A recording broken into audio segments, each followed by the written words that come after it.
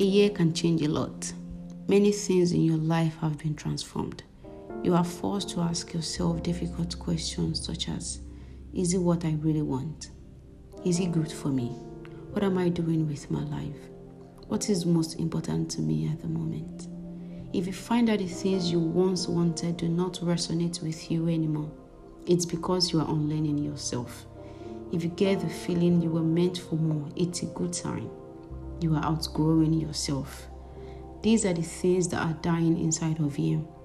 Illusions, false beliefs, and the chains that bind you. When you finally break free of the limited way you think about yourself, something bigger comes along.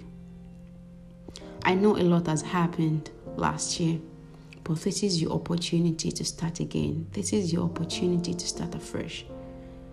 I'm really wishing you a very wonderful and a blessed year ahead. Happy New Year, everyone. Stay blessed.